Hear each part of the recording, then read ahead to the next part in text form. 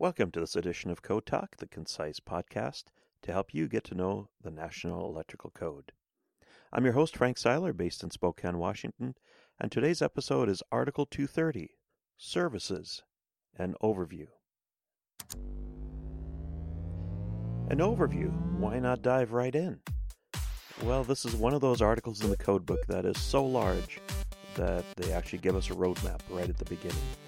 Plus, we want to lay the groundwork to make sure that we are using the right vocabulary, because the word service or electrical service has a different meaning to different people, depending on which English-speaking country your electrician may come from.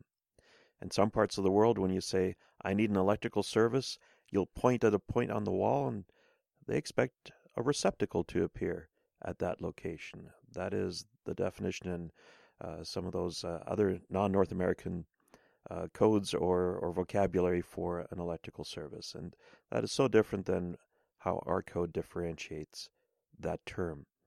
So under the scope of the article, Article 230.1, we find that this article covers service conductors and equipment for control and protection of services and their installation requirements. But then we have to rely all the way back on the article definitions that we have in Article 100 to be able to get the right understanding of what these terms mean. There's a figure there. We'll get to the figure in a moment. Before that, let's go back to Article 100 and grab those definitions that relate to this article. And when you find them, you find that the word service appears in many of the definitions. They're all bunched together, but of course they're bunched together in an alphabetical order, not really so much a logical order or an order that would aid understanding from one to the next definition. And so I'll rearrange the order a little bit. But first, when we look at the definition of the word service, it says that these are the conductors and equipment connecting the serving utility to the wiring system of the premises served. And so if we just take a look at that definition briefly, we realize that if we don't have a serving utility, then we can't have a service. If we make our own power via generator, for example, we will not have a service or a service disconnect. Those are actually feeders. So to have a service, you have to have a utility providing power to the premises. And then there's the next definition that's important, and it's a few down. It's the service point. This is the point of connection between the facilities of the serving utility and the premises wiring.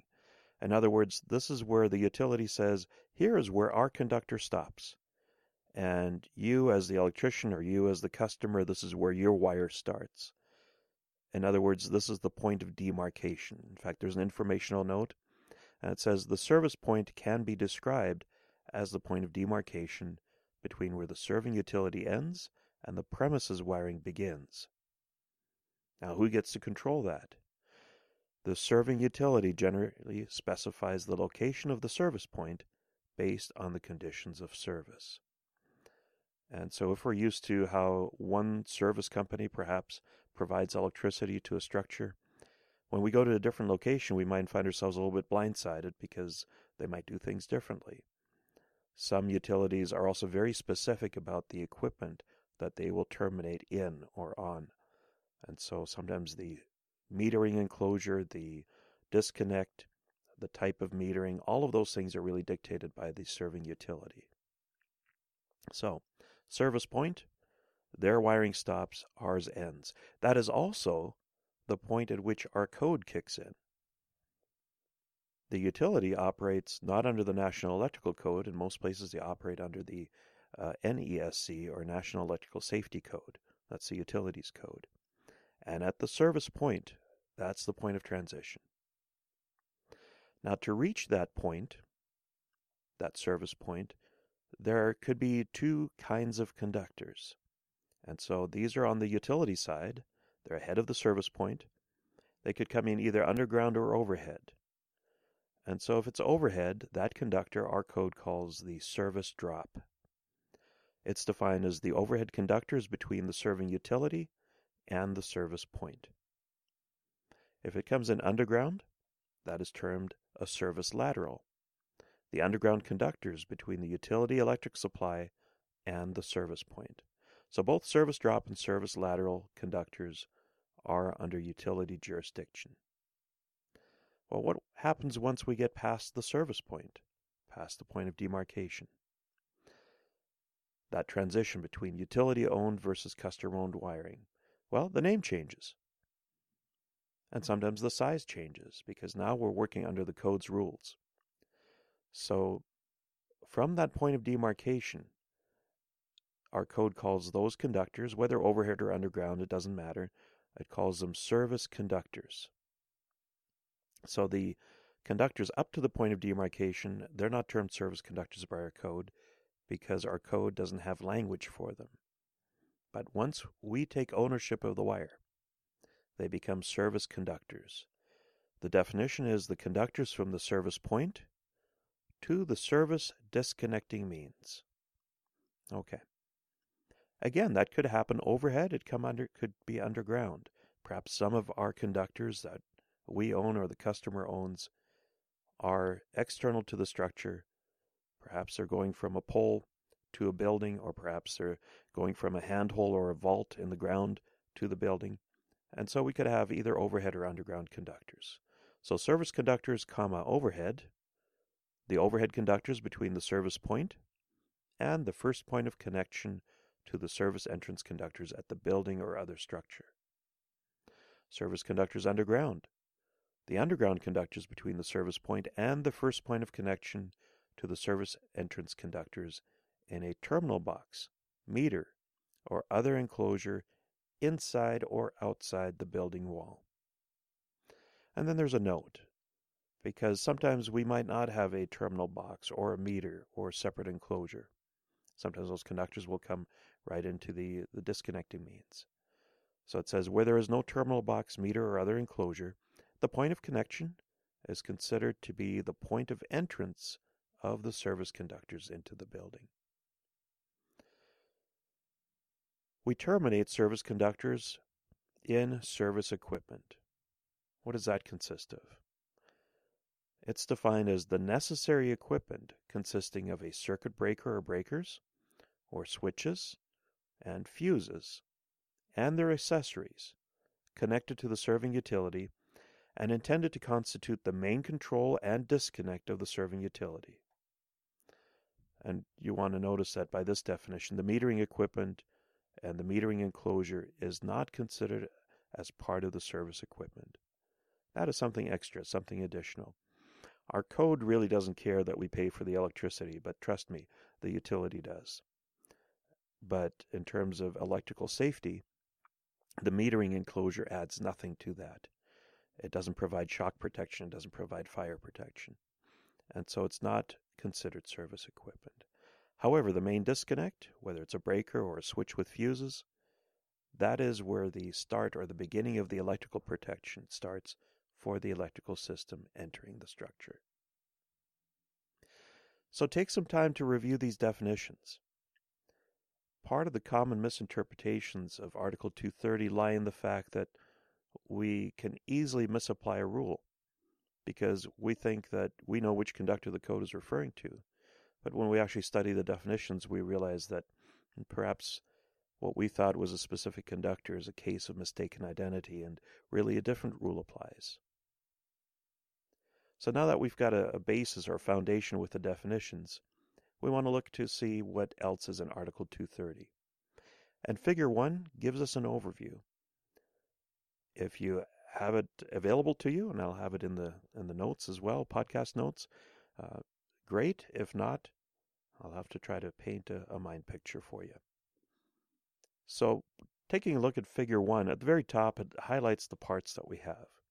There are 8 parts with Roman numerals. Part 1 is always going to be general. Part 2 is overhead service conductors. Part 3 is underground service conductors. Part 4 deals with the equipment generally. Part 4 deals with the service entrance conductors specifically. Part 5 deals with the service equipment generally. Part 6 looks at the disconnecting means of the service equipment. Part 7 at the overcurrent protection. And then part 8 are services that exceed 1,000 volts. So if we take a look at the one line that's there, at the very top we see an arrow that points toward the serving utility. In my opinion, the arrow should point the other way. We get power from the serving utility, unless we have a buyback metering system. But serving utility, and then on the left-hand side of that graphic, it says if you're coming in overhead, here are the things that you need. You have the last means of support from the overhead supply, and then it turns into overhead service conductors, comes into the service head, and terminates in some kind of a terminal box, meter, or other enclosure. There's a note in the margin. It says Part 2, that's overhead service conductors, and then 230.24, clearances. When we have overhead service conductors, quite often they're open conductors. That is, conductors that just have one single layer of insulation, and so they're not a cable. And we have some reach ranges, some clearances, some heights, some distances that they have to be kept away from openings inside of the structure. So that's found in 230.24. If we switch over to the other side of the graphic, on the right-hand side, it says, what if you're coming in underground? And so it says, underground street main, that's where our serving utility is going to supply us from, whether it's a handhole or a sectionalizer box or some way that they can send the conductors to our premises. And then underground service conductors, we find the general rules for them in Part 3. Now, if the conductors are under our jurisdiction, then the depth rules in the National Electrical Code apply. If the conductors are belonging to the serving utility, quite often the electrician will put a conduit in or perhaps dig the ditch for it or whatever arrangement he has with the serving utility, and then they dictate how deep that needs to be. If it's under National Electrical Code, 230.32 will point you to 300.5. 300.5 is a table that gives you burial depths. And again, those underground conductors have to come to a terminal box, meter, or other enclosure to be able to be terminated, and then we have other things that attach to them. Okay, and so we come in. Once we're in the structure, generally they're called service entrance conductors. That's Part 4 of Article 230. And then there's a horizontal line. And between that horizontal line and the next horizontal line, often all of these items are in the same enclosure or housing. Not always, but generally we can kind of lump them together. And it's Parts 5, 6, and 7. So Part 5 is entitled Service Equipment, some general rules about it. And then, right at that point, it says, hey, we're going to jump out of this article, and we're going to talk about how we electrically protect the service conductors that come in. There's a reference to Article 250, grounding and bonding. At our main service disconnecting means, one of the things that we do is we typically take, if there's a neutral, we take the neutral, bond it to the case, and connect it to a grounding electrode system. There are two stated purposes for grounding a system. Under normal operation, it stabilizes system voltage. It basically grabs the neutral and says, the neutral we're going to have as a ground reference. It's going to have the same potential, even though it's current carrying, it'll have the same potential or voltage as the dirt that we're standing on. Okay, that's under normal operation. The second function of Article 250 for system grounding is to provide a place or a path for an outside overvoltage, perhaps lightning or another high voltage conductor coming down on our low voltage system, to provide a path to ground. Those are the two stated purposes in Article 250 for us grounding at the electrical service. Part 6 is entitled Service Equipment Disconnecting Means. So this is the mechanical opening or separating our wiring that we have on the structure from the connection to the utility. This is our main. Whether it's a breaker or a fuse, doesn't matter. This is the mechanical separation. The next item, Part 7, is the service equipment overcurrent protection. And so this is where the sizing of the fuse or sizing the breaker comes in. Overcurrent is too much current. Now, overcurrent can come in various varieties: short circuit, ground fault, and overload. And generally, when we say we provide overcurrent protection, that device provides protection against all three of those items. And so it's at this point, at our main disconnect, that we fully protect the wiring system, because our code doesn't consider the wiring system coming from the utility as fully protected. Past this point, past the disconnecting means and overcurrent protection, our wiring system is now fully protected based on our code requirements. Okay, there's another horizontal line here, because now we've got the service done. We've got our conductors protected, we have a disconnecting means, we have overcurrent protection, we have grounding and bonding. So everything past this point is no longer service. It's either a feeder, which we use for distribution. That feeder will land in a subpanel, but the feeder is protected. It has a breaker on it. Or it's going to be a branch circuit. So most houses, we have service equipment that is suitable to act as a main disconnecting means. Maybe you've got a 200 amp breaker in the top. Then you have a bus bar with individual branch circuit breakers. So essentially there's no feeder there. You'd go directly from service to branch circuits. The branch circuits are covered in Article 210. Feeders are covered in Article 215. We had separate podcasts for those. And in case either one of those takes us back outside of the structure to another building or another thing outside, Article 225 applies. That's outside feeders and branch circuits. And so if we have this graphic in our mind as we're studying different aspects of Article 230, it'll help us to see what is included in the service and what is not. What is part of the utility wiring, what is part of the wiring that is under the National Electrical Code. And it will also help us to kind of differentiate between the parts or the bits and pieces of a service. Rather than putting them all together in one section, the various aspects of the protection each have a different part. Makes it easier to find the rules. It also spreads them out a bit, so sometimes we need two rules together to size the service correctly and size the conductors correctly, yet they're in two different parts. We'll discuss some of that next time. Next time we will look at the equipment portion of a service and what factors play into choosing the right equipment for a particular location. Now, that particular topic has some cost impact changes when it comes to the 2020 code cycle. In Washington State, where I'm podcasting from, we're going to adopt that this summer. And so we'll cover some of those code changes. We'll also highlight a little bit the progression of what we used to do. What we're currently doing, I'm speaking from the perspective of the 2017 code, and where the 2020 code will lead us. So if you found this episode on a site other than our website, please go over to our website, www.inw-training.com. I will try to post some lecture notes there, and it will give you the graphic and some of the definitions that we talked about.